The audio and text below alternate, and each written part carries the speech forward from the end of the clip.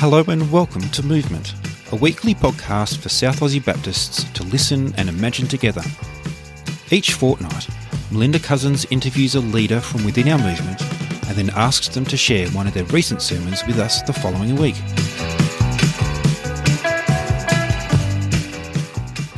Welcome back. Today our guest is Andrew Turner. It's great to have the opportunity to sit down with Andrew. Andrew is a pastor in our movement, been a pastor of a number of different churches over almost 20 years now, I think. He's also a husband, father of three, doing some renovations on the house, I believe, and probably known for his nerdy strategy board games. Is that a fair intro, Andrew?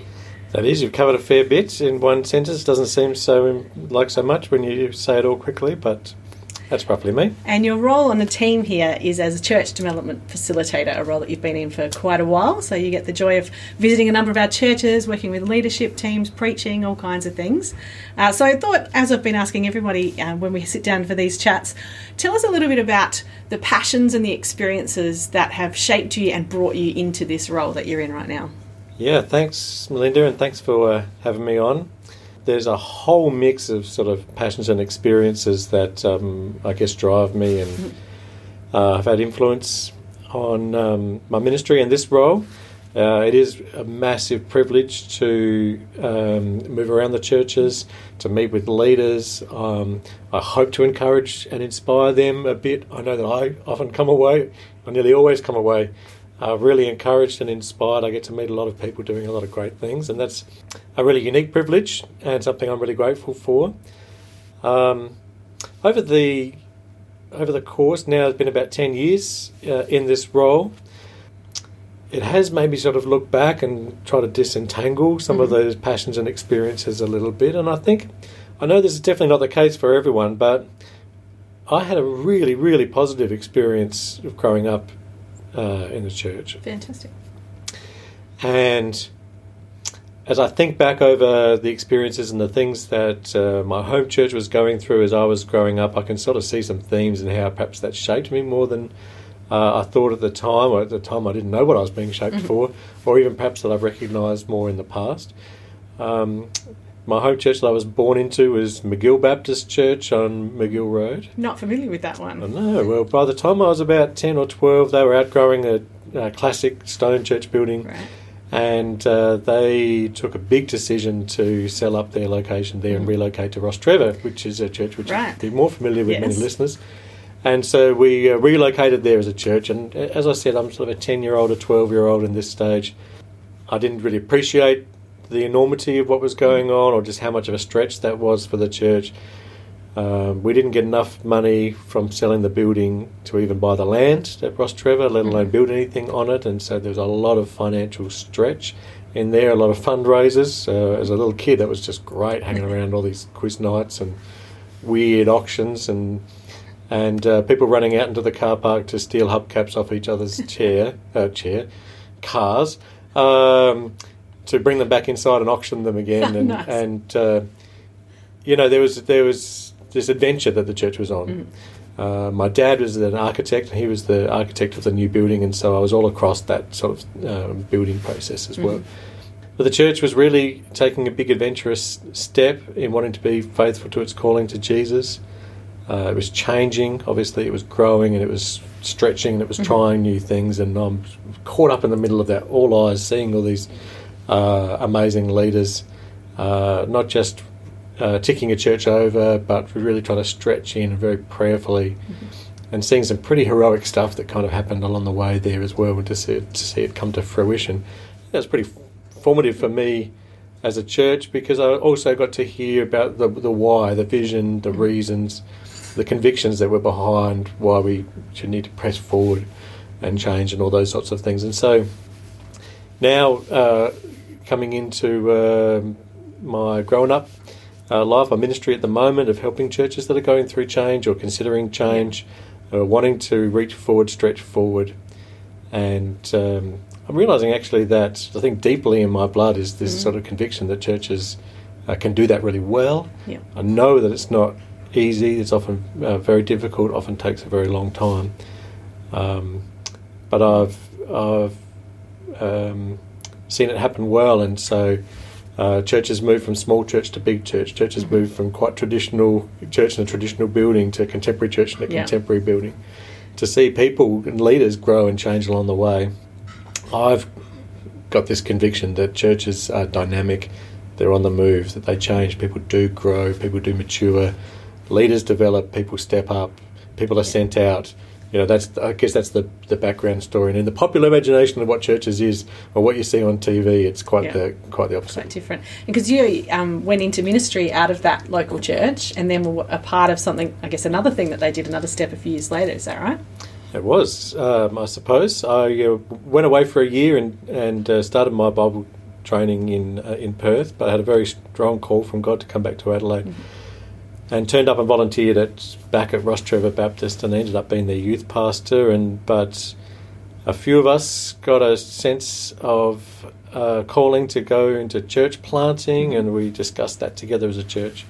And the long and the short of it is, there's some great stories around that, but a group of us went across at the invitation of Glen Osmond Baptist to revitalise that church and to invest in there. And so that was another adventure and sort of a big step into pastoral leadership for me, as opposed to being a youth pastor on a multi-staff church, which was a very positive experience, into being a sole pastor and then a lead pastor myself. That was a rapid time of growth and development for me. Yeah, I think lots of learning probably happened out of that. So there's these experiences that shape you, that you've been in these churches and you've had the experience of leading churches in change. Alongside that, what is it that makes you particularly passionate about this? Well, I'm passionate for the gospel, Right. and just the transformation. I mean, in my teens, through a number of different events and over a course of time, God just lit me up for, as opened my eyes to the enormity of what the gospel is, the power for transformation, not just in individual life, but in families, communities, churches, cities, nations. And I just very quickly got to the point in my heart that's all I wanted to be involved as a church, and helping people to kind of understand for themselves the enormity and the goodness of the message of the gospel. And I realised also that it's not that this ministry of God who seeks us out, it happens not just through speakers who tell the message of the gospel, but it happens through the whole body of Christ. Right. So in my own coming to faith in Christ and in my own discipleship development, I'm grateful for some great speakers, but that's only one small part of the whole picture for me. And a number of other people who just got around me, prayed for me, pulled me aside from time to time with just a word of encouragement or correction. People who, cooked the food, made the fun events. It's the whole sense of the whole family of God welcoming and adopting you in. And, as Paul wrote to the Ephesians, the whole body of Christ is built up as each part does its work. So there's an underlying passion there as well for the importance of the whole church being on mission together, and just how magical and powerful it is. Magical in the best sense of that word. When it comes together, even when it approximately comes together, will always be a poor reflection of the fullness of Christ. We want to press on and grow into that as well. But even people who are only getting a glimpse of the greatness of Christ as well, that can be amazingly transformative. That's so great to hear that underlying deep passion for the gospel. And then what I love hearing in people's stories is how then who you are kind of uniquely speaks into that. So I mentioned before the sort of nerdy strategy board games, but that kind of thinker that you are, how does that kind of shape what you end up doing now? Yeah, perhaps I'm a big picture person. The whole board game thing is, the whole dance of a classic German board game with lots of little wooden pieces on the board is there's an overarching mission.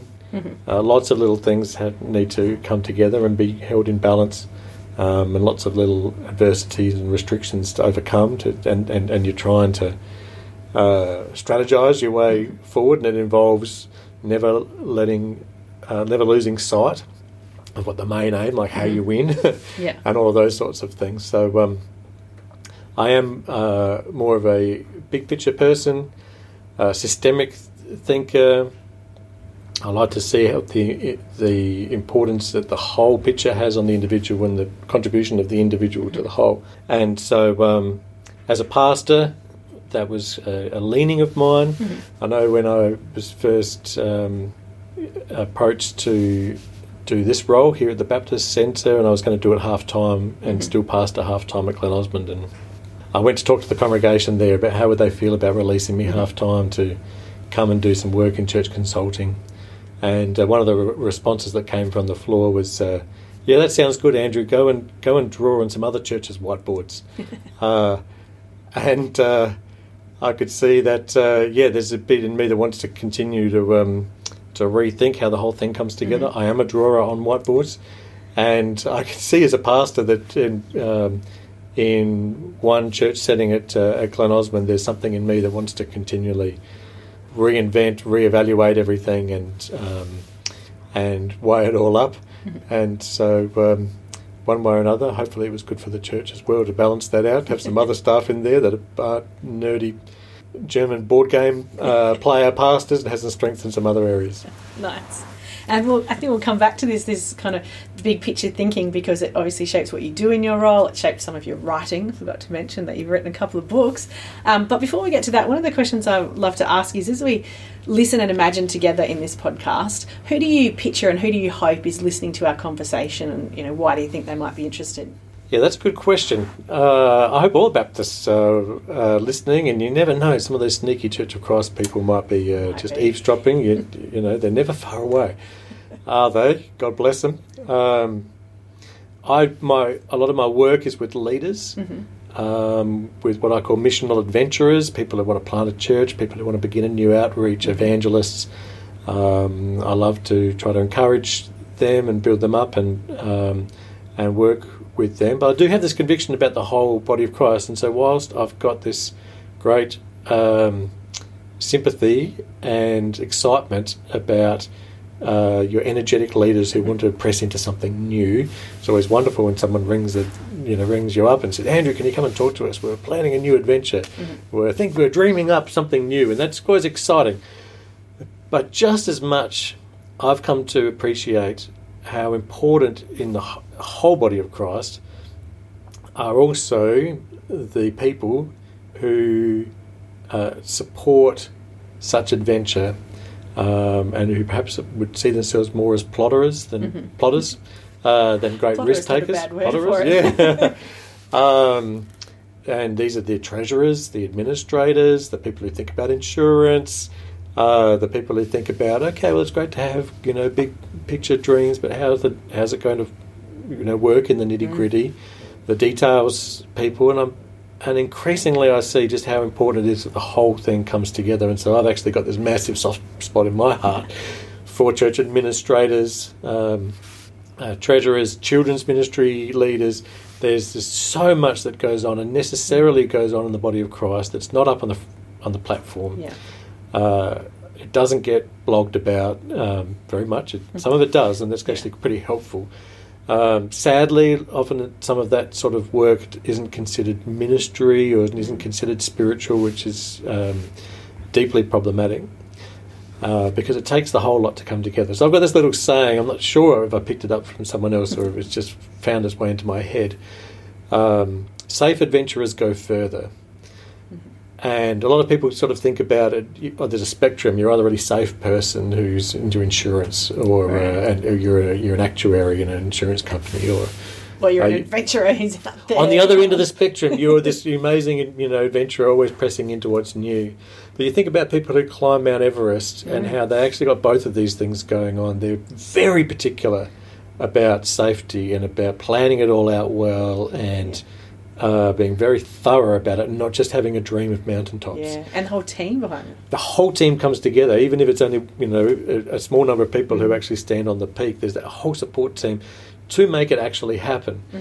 And so that spectrum of you're either safe or you're an adventurer, I think that we can let some of those things go, because in the body of Christ, wonderfully God's made us differently.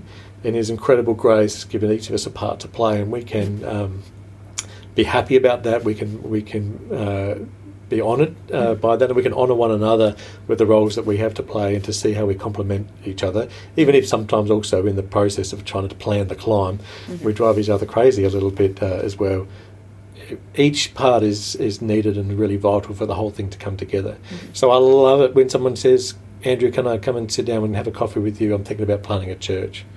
But I know it's not really going to come to anything at all, and to anything lasting, without the whole body of Christ in and around that, working together in unity, for God's glory. That is, so it's exciting to get the phone call, but it's just exhilarating to see it come together as each part plays its part. Nice. No, that's great. So in your role, you obviously have the opportunity, like we said, you meet with people who are dreaming big dreams and want to start adventures, and you also work with churches who are just, how do we figure this out? How do we systems and structures and all kind of things behind the scenes as a church consultant? It's a pretty broad role. So I wanted to ask you what you're learning, what you're seeing, what you're hearing as you have this unique opportunity to be amongst our churches. What is it that you think, this would be great to share with everybody, what you're hearing and learning of what's happening? Yeah, it is. It's a very good question. I think one of the things that is dawning on me more and more is, and this touches on a little bit about the whole adventure and safeness sort of thing, is just how slow fast progress can be. Right. And so I've got this sort of, I better try and explain that, because that sounded like a complete sort of paradox or oxymoron. It does. Right, yeah. I'm trying to think of the best way into that. But so perhaps one way of thinking about it is, in South Australian Baptist churches, I think our batting average for church planting is about this. An average South Australian Baptist church, I think, plants another church about once in 100 years. Whew. Okay, so most of us aren't going to see one. That's right. You can go through your whole, and it's sort of become normalised to not do church planting. And I talk about this in my book, Fruitful Church, the little plug there, about how the normal thing in families is for children to grow up and they leave home and they start their own households. But it's the exception in churches rather than the rule. Right. We have this sort of idea that you go to a church and belong to it for your whole life. And don't get me wrong, I'm all for faithfulness, and there's some stunning people that have just walked that long journey of serving a single church. But nevertheless, yes, you can. You could go your whole career in a lifetime of belonging to a Baptist church and not be part of a church plant, perhaps only hear the stories of it happened decades ago or something like that. On the other hand, around the world, there's a thing called the Rapid Church Planting Movement, or the movements around the place, which is sort of go into a neighbourhood, knock on doors, talk to everybody who's interested to hear the gospel, quickly gather a little group, give them a few Bible studies for a few weeks, build them up in Christ, and then sort of 3 months later commission them all to be pastors, and then send them off to door knock in other areas. And you do the maths around that. The multiplication's amazing, but there's difficulties around that because in the world it's mature organisms that multiply, and the Scripture has some things to say about not appointing people who have just become believers into leadership and pastoral oversight kind of roles as well. And so, whilst I don't think our batting average should be 1 in 100 years, I don't think it should be 1 in 1 year necessarily either. Although sometimes when a church lights up about church planting, it's like, oh, great, let's do this on an industrial scale and we're going to just plant. But imagine if, as a movement, our batting average is once in 15 years. Right.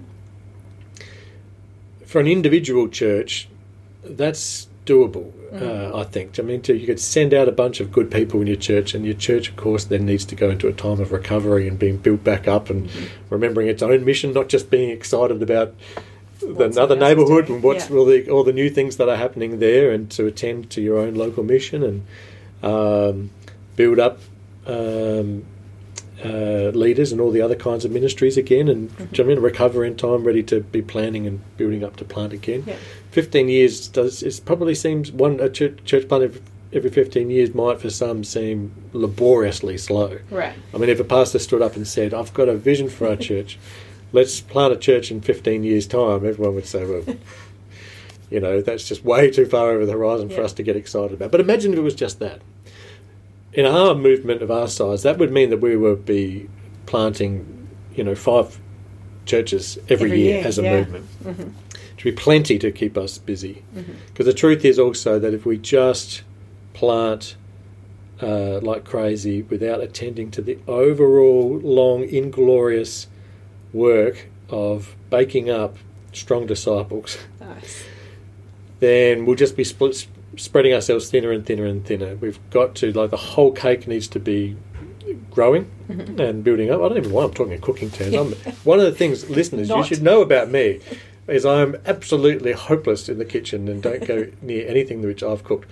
But let's stick with that analogy. I mean, the whole cake has to bake, and that work of growing strong disciples, helping people to find their particular calling in ministry and the part of the body that they are, and to developing and growing week by week by week. Often that doesn't show a lot of change. It's again this sort of farming. Let's switch from kitchen to farming. It can seem slow, but the results can be massive if we just stay faithful and attend to what we can attend to sort of this week. So that's one of the things that I see going around. You can look around our movement and you can think, oh, there's nothing. No. You can, if you're only hunting for exhilarating, amazing stories, you might think, oh, there's not that much going on. We're just plodding along doing our things. There are some really fantastic leaders with big dreams.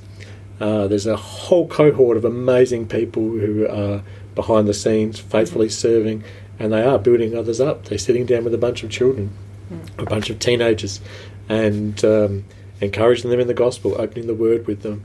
There are people that are staying at home and praying for others by name, and writing emails and notes and text messages, and even in COVID times when it's harder to connect face to face, and just sitting at home thinking, right, what can I do to bless someone, build someone up, encourage someone?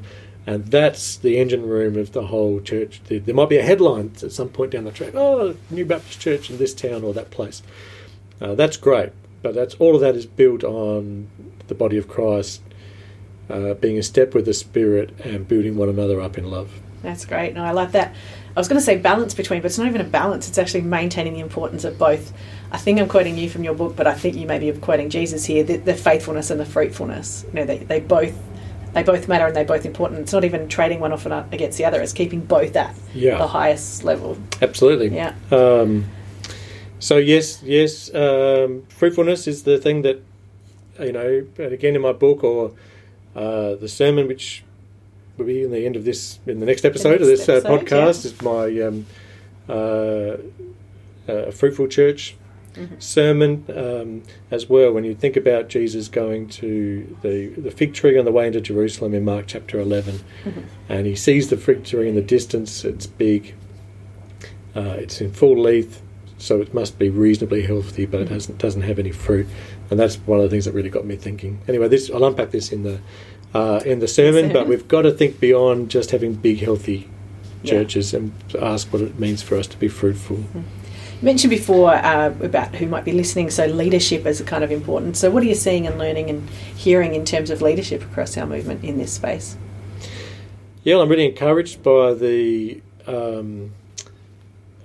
cohort of leaders that we have. There's a lot to be really excited about. It's very interesting to see how it stretches across generations as well, and between the genders. And so there's a diversity of leadership which is happening, and again, I think it's really necessary. I think it's wonderful the peace that there is amongst leaders. Like we're blessed not to have factions over here and factions over there fighting each other. You see Baptist pastors and leaders in our movement interacting with each other. It's just about exclusively them just wanting to encourage each other and build each other up, which is wonderful. And some really strong and energetic leaders that are finding their place, and our movement is going to be tapping their shoulders rapidly, I think, as well, because we do have a cohort of pastors especially, who are heading towards retirement. We've got an amazing faithful cohort of leaders and doers as well, who are seniors and retirees. Yeah. And they're not yesterday's people, they're today's church as much as anyone is as well. But it's also, there's a baton there to be passed. Yeah. And it's really encouraging actually to see where that's done with intentionality and done really well, and people aren't just holding on to ministries. Yeah. So there's lots of different dynamics. There's so much that can be said about leadership, but it too happens as a ministry, part of the body of Christ, and has to connect with all the rest. Mm-hmm. There's a phrase that I've heard you talk about, the next 10 leaders. So we talk about our pastors a lot. What do you mean by the next 10? Yeah, well, a good pastor can make a good church, but I reckon it's the other way around too, in my experience. A good church can, I've just had some fantastic personal experiences as well, and what I observe around just how important in a church is the cohort of the community, the leadership community as well. Any pastor or upfront or platform person will tell you just how important it is when you've got a great supportive community around you. There is also not one sort of just distinct stereotypical pastor of a church. Every pastor that I talk to says, Andrew, I'm not your typical pastor. And I think, well, I'm glad. And I'm still searching for that typical pastor, because they will say, oh, my particular passion is for just, spending time with the people who are really hurting, and I just want to walk that journey with them. And that takes a lot of time, and it means I can't attend so much to my preaching and to church admin and stuff. And there'll be other pastors who say, the worst thing I could possibly do for my church is to sit for a long time with somebody who's suffering. I'll drive them crazy as well. For me, opening the Word or leading the church structurally, administratively, is my strength. And so we need, again, it's just the body ministry, we need the whole cohort around. It's so much stronger when it's more diverse and united together. Iron sharpens iron. We can cover for each other. Somebody goes down, gets sick, travels overseas or whatever, and the whole thing is not dangling by a single thread, is absolutely critical in churches. And so if you're one of those sort of next 10 leaders listening in on this movement, please be encouraged, just incredibly valuable as well. And we also need to think of the next 10 beyond the next 10 as well.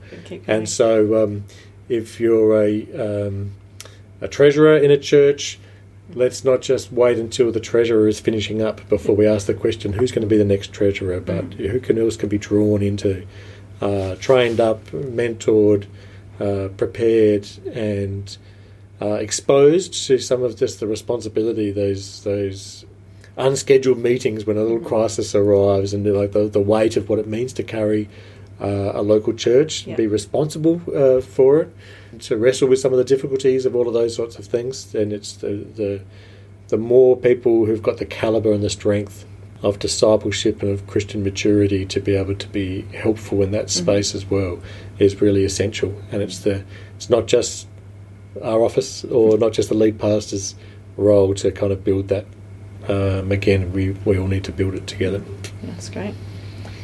So can I ask you, if you've got a story or two you can share with us? Because you, like I said, you've got this unique opportunity to see what's happening out there. And some people in our churches might go, I don't even know what's happening across our movement. Yeah, there's all sorts of things happening. And, of course, the difficulty with naming names is there's going to be other great things happening in other places as well. And you think, Andrew, why didn't you mention that? So I'm only going to go with what comes to mind. I mean, certainly I'm really excited about the new church plant that we have at Andrew's Farm. They might think it's not such a new. They've been going a couple of years now. And actually, in a story like that, often we think of church planting as something which happens sort of instantaneously. We see it when it first launches as well, but there was years of lead up and preparation into that, and that was an amazing story as well. How God prompted and guided a group of churches out in the northern suburbs to, even though they sort of knew it was impossible for any one of those churches. Plant a new church just on the conviction that the need was great out there in the northern suburbs, to meet together, pray together, to follow the threads, and to ask God to provide. It's a wonderful story as well, and so Lindsay and the team up at Andrew's Farm is just very encouraging to see how the steps that they're taking, the instincts and the norms they've set up from the start as a church. It's a really great story, and it's if you're in a position to just go and visit another church as well, go along and have a chat with them and encourage them as well. They're not too far away at Andrew's Farm. On the other hand, too far away probably is at Cleve out in the Eyre Peninsula. Right. A good solid 5 or 6 or more hours drive from Adelaide. There's a great group of people there that are just putting together a church. Wonderful people at Port Lincoln Baptist who are an hour and a half or just down the road. Just down the road. And have said, you know what, we'll take you under, governance-wise, we'll take you under our wing and we'll support while it gets organised. Yeah. And they're already meeting and having worship services and doing ministry. And I get to go over there sometimes in person, sometimes by Zoom, phone calls, emails, and to support what they do to get to know them a bit more and to see the heart that they have for their town and for the region is an exciting thing. And so there's a couple of things in the area of church planting as well. So, but across the board, you get just little encouragements of churches that are doubling down on their neighbourhood and wanting to reconnect, and to hear the stories of the fruit that comes out of that. It's very exciting. Yeah, because there's stuff happening, across this. Well, we're in Adelaide, so probably Adelaide centric, unfortunately, as South Australians, but across the city as well, in the north and the south, and in the hills, different churches doing different things. Yeah, absolutely. And so Hills Baptist sort of is just growing amazingly exponentially, and by planting a new congregation, and even through COVID times, just a passion for the gospel. Everything they've done, they just do really well. Some wonderful high capacity people involved in that. Just down the road, Mount Barker Baptist, looking to relocate into a brand new school, and in that area, and are planning in the middle of planning and preparing for that, and that's a pretty big project over many years, and to have a chance to encourage the people that are driving along at that dream. So in all the different regions there's some stories to tell, and some really encouraging, it's not just signs of life. I mean, it's people very intentionally asking the question, this powerful, transformative kingdom of Jesus is not something that just you keep alive. The gospel's far more powerful than that. The kingdom is rolling forward much more powerfully than that, and it is absolutely uncontainable. We hope to get on top of this coronavirus, but the kingdom of God is something that all the greatest forces of the world can't actually contain. And so we all, just out of faithfulness to who Jesus is and his kingdom calling for all of us, we can't just hold on, surviving as some kind of goal. It's better than dying. It's better than withering up. That's for sure as well. But I think God's got bigger plans even for us. And sometimes you do need to crawl before you can walk, and walk before you can run, and that's okay. So churches that are asking the question, how do we just keep it happening? That's kind of okay to be in that space as well, but you don't want to be stuck in that space perpetually. And so there might be a lot of our churches, I think, where they might not be planting a new church, but they're looking at different ways of connecting with their community or their neighbourhood, and the same kinds of ideas about safe adventuring would apply really well to that, wouldn't it? That's it. They're cooking the cake. They're cooking the cake. They're going on an adventure. And it is. It's when people get out in their community, volunteer in the local primary school, letterbox invitations. So we do that down at West Beach a few times a year. We just letterbox the neighbourhood and say, we're here as a church, we care for you, you're welcome to come. And you do that, you're sort of thinking the first few times doing that, thinking, is anyone going to take any notice of this? Is it going to have any effect whatsoever? And you kind of wait the next Sunday. Who are all the people that are suddenly going to come to church? And nothing. But then over time, as new people arrive at the church and you just chat to them and, how did you come and be a part of this church? And one of the things they would say it's often not just the sole thing, but they'd say, "Oh, we've been getting these things in the letterbox, and we always knew that this church wanted us, and it's been in the back of our minds, And so even a church that does that, takes that step and gets to the point where people in the neighbourhood think, I don't go to church, but if I did go to church, I'd go to that church. Yeah.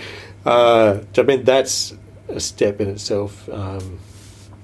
And there's so many ministries that we don't see the fruit of them until much later, and ultimately, of course, not until everything is wrapped up and all the stories are told. Fantastic. So you mentioned a couple of times this phrase COVID times. I like it. Keep hearing people say this season. They're trying to find a name for, we're in the middle of a bit of a transitional time. So I'd love to ask you, what are the unique challenges and opportunities you think this particular season we're in right now is bringing for us? Yeah, plenty. Right now, right today, I'm especially just feeling for our pastors and leaders who were this far into the crisis as well. And at first, leaders did an amazing job of just pivoting on a dime and quickly changing things up and putting things into place to allow for sort of some continuity of ministry and at least for some enough sort of certainty for the congregation to this is what we'll be doing and this is going to be okay. Some great work there as well, but of course the novelty of it is worn off. The adrenaline is gone pretty much now, and so I really feel for the weary pastors. And it wasn't me, but Melinda, you and Elliot and the team that had just done a great conference, a great gathering, pastors gathering last week, really just aimed at encouraging and refreshing and refueling pastors. I think that was significant. But I think about exile and how we come to value some things more and think about them better when they're taken away from us for a while. Right. I know that churches that are between pastors feel this. They have a time of disruptedness. There's something missing in there. I like to say that often when a church is between pastors, you kind of work out why you don't need a pastor, and then you work out why you do. Right. And it's a really important part of the discovery because there are sloppy ways in which churches become over-dependent on a pastor just to kick all the goals, and instead perhaps of being the coach who helps us to play well as a team, And so it can be helpful, even though it's going to be a difficult time. I think that happens also with churches that are between buildings sometimes. We're down at West Beach, we did a big renovation, and so for, I can't remember how long, at least a year I think it was, we were kind of meeting in the local primary school doing the whole pack up, pack down kind of thing as well. But you come to realise why you don't need buildings, and then you come to realise why one could be quite handy, thanks very much. And it is a really important part of the process. And so, one of the things that's happened in this season, I think, of course, is the face-to-face gathering. Yeah. And it is the sort of thing which can, church gathering on Sunday mornings. We've just been doing it forever, and it's something you do without even thinking about it so much. We just roll along and do them, and it gets taken away from us for a while, and it's been really, really fascinating and interesting for us to think. Well, firstly, we've tried to then, how can we approximate it online? Some of that's great. A lot of that's necessary as well, but it's got us thinking, what is the importance? Why do we do this?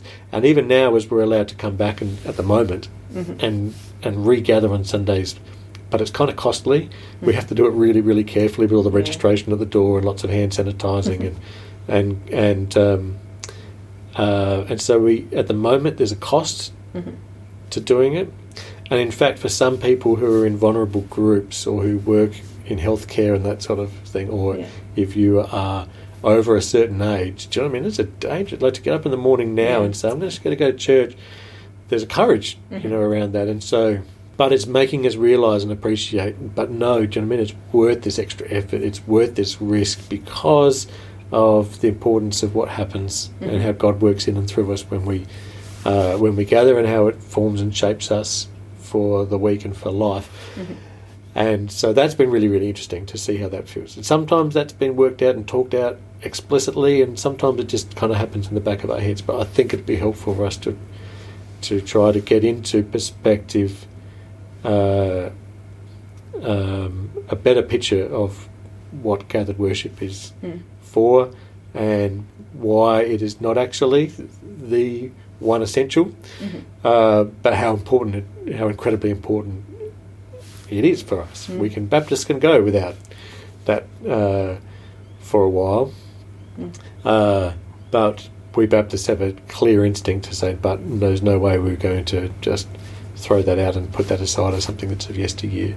Here and now, as a body of Christ, we need, as best that we can, to be near each other and able to look at each other in the eye and build one another up and encourage that's one another. Great. I love that idea that it's almost like so the gift of exile or the gift of having something taken away is both that you realise this isn't the whole thing. You know, God's still at work, the mission is still the same, and yet, there's a reason why we've that's really important to us. Yeah, it's only when there's a distance involved that you can actually put it in perspective. And it's like how it takes people from other cultures to come and tell us what we're like as Western Christians. Yeah. It's only with the benefit of distance comes perspective, I suppose. Yeah, and so maybe there's a lot of people doing a lot of whiteboarding at the moment. Good season to be naming some of this stuff. Every church needs a good whiteboard in each room. Excellent. Well, Andrew, I'm sure we could keep talking all day, but wanted to kind of finish by asking you a question around what we're talking about what you see and what you think and what you're learning. We've got this mission and this vision for our movement. What do you think holds us back from being, from thriving, I guess, from flourishing, from fruitfulness? Yeah, I think it's can be 1,000 little things as well, but I do look for trends as a big picture sort of person as well. And perhaps one of the things that concerns me the most is probably something that I think is well within our grasp sort of to shake off. But it worries me sometimes to see perhaps a little bit of a sense of resignation in a big world where there's lots of things happening, there's powerful forces at play. And there can be a tendency in us to sort of say, my little contribution doesn't make any difference at all. I can pray, for an hour every morning. I can read and study my Bible. I can write cards to people and encourage them and all those sorts of things. But Donald Trump's still going to be president, and he's going to sign this and sign that, and the media is going to play this and not play that. And the world's militaries are going to, do all these sorts of things. And it's all so big that sometimes we can get a sense of fatalism. What's going to be is going to be, and we don't. Because it really does take faith to be able to see the mustard seeds that God's placed in our hands can make an actual difference. But this is the wonder of what it means to be a Christian, and certainly as Baptists, the understanding that we have of to be a Christian and to be called into ministry is the same thing in our understanding. The priesthood of all believers is God's given all of us responsibilities in His kingdom, not just to be spectators. So it's not like getting a membership at the footy, which means you're allowed to go along and watch and complain, whinge at the umpires and be slightly entertained and go away. But God gives us a Guernsey, and so whether we train or don't train, whether we listen to the instructions or don't listen, it does make a difference, not only for our own well-being, for our own destiny, but for all the people around us as well. So God's economy is a bit different to the way most people understand it. In our economy, if somebody hogs all the resources, it means all the people around them get less. In God's economy, if you get really hungry for God's word, for His Spirit, if you come to Him in prayer rather greedily, saying, Lord, build me up, fill me with your Spirit, and trust ministries, to me, I want to receive from you everything that you have to give me. When that's prayed in good faith as well, the people who are around such people who are thirsty to be filled with the Holy Spirit, to be filled over brimming with the love of God, the people around them don't get poorer, the people around them get richer. And so every opportunity we have, every moment we have that we could check our phones or take 5 minutes to pray, not to say we should never check our phones, but those decisions we make, am I going to go along to Bible study group tonight or not? Am I just going to sit through this sermon, or am I going to try and really carefully take it in? Has real impact, and it's nerve-wracking. It's kind of easier to say nothing I do really makes any difference anyway, because then we just absolve ourselves for making any mistakes. As soon as we accept that God has trusted us with His Holy Spirit and entrusted ministry to us, and so whether I do volunteer to lead that kids class in the children's ministry, or just take a pass and say, no, I'm too busy now, has an impact on those kids, or has an impact on the future of the world. It's kind of really daunting to think, I could totally mess things up. In the providence of God, we trust that He's going to lead us forward. And for those people who are taking a pass, God will raise up other people around them. So I don't think we need to... I'm not saying that the opposite heresy is that it all depends on us. Yeah. So, but we're nowhere near going that far. So it's daunting, but it's also wonderful. And it is actually, it's sobering, but the amazing thing is that God has called you and me and every single person who's listening to this podcast, not just to belong to Him, which would be wonderful enough in and of itself, but to be involved in what He is doing, the renewal of all things, and to have a noble part to play that may involve cost and suffering, part of it, but that's part of sharing in the wonder of who God is and what He's doing. It's just phenomenally incredible. It lights me up. It's going to make me rave on for way too long.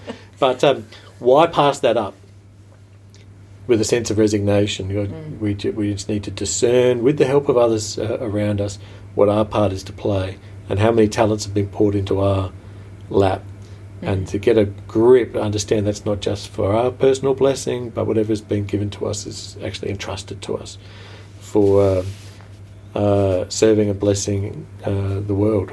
That's great. I can see it lights you up, and I think that for me, that sense of it's exciting and inspiring, this idea of an adventure, and then also, like saying, it takes courage. It's and I was thinking as you were talking there that what you're doing, I feel encouraged in the true sense of that word. You know, encouragement isn't, oh, there, you can do this. It's actually giving you courage, giving you the resources you need to say, you can do this. How valuable are those people in churches who just don't just pat us on the head and say, that was wonderful, everything you do is wonderful, but charge you up and say, well done. And in fact, keep going. I reckon you can press into this even further. Yeah.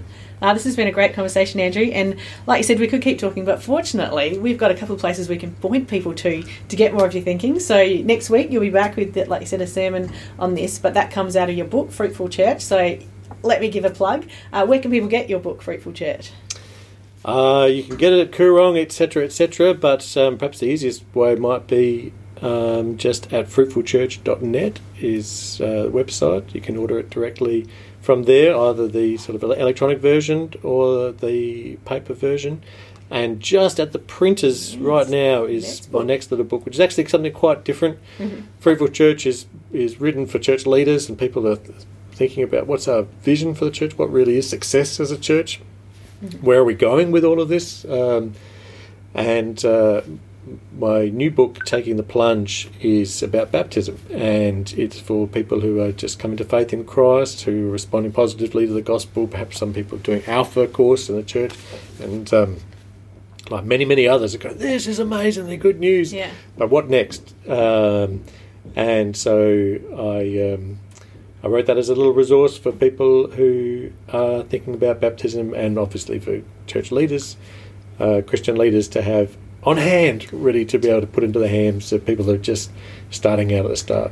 Right. Now, it'd be a great one for people to be able to pass on, and I think maybe we'll have to get you back and have another conversation around that in the future. Thanks so much for your time. It's been great chatting to you. Thanks for listening to Movement Today. If you enjoyed this show, then please take a second to give us 5 stars, tap subscribe and tell a friend. We are available wherever you get your pods. Movement is a podcast from Baptist Churches SA, hosted by Melinda Cousins and produced by Ruth Grace and Kathy Turner. We'll be back next week with a sermon from today's guest.